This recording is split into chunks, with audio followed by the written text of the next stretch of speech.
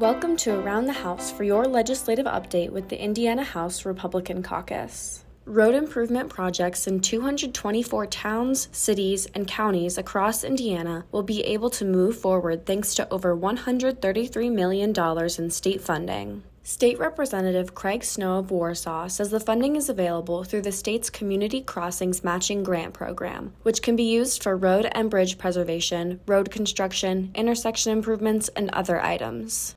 The Community Crossings Matching Grants are an incredible tool for locals to use to maximize their dollars and invest in much-needed road improvements. Our roads and bridges need to be safe and functioning, especially as local communities work to attract more residents and businesses. State Representative Dave Abbott of Rome City says to qualify for the competitive grant, smaller municipalities provide a 25% match in local funds, while larger communities provide a 50% match. Half of the available matching funds must be awarded to communities within counties of 50,000 people or fewer. The great thing about this program is that communities large and small both benefit. Projects and other critical infrastructure needs that were previously delayed can now receive the green light, and I'm excited to see our communities benefit. Since 2016, Community Crossings has awarded more than $127 billion to improve local roads and bridges. For a list of communities receiving matching grants in this latest round of funding, visit in.gov/indot/community-crossings. There, local governments can also learn more about the next call for projects opening in July. This has been Around the House with your legislative update from the Indiana House Republican Caucus.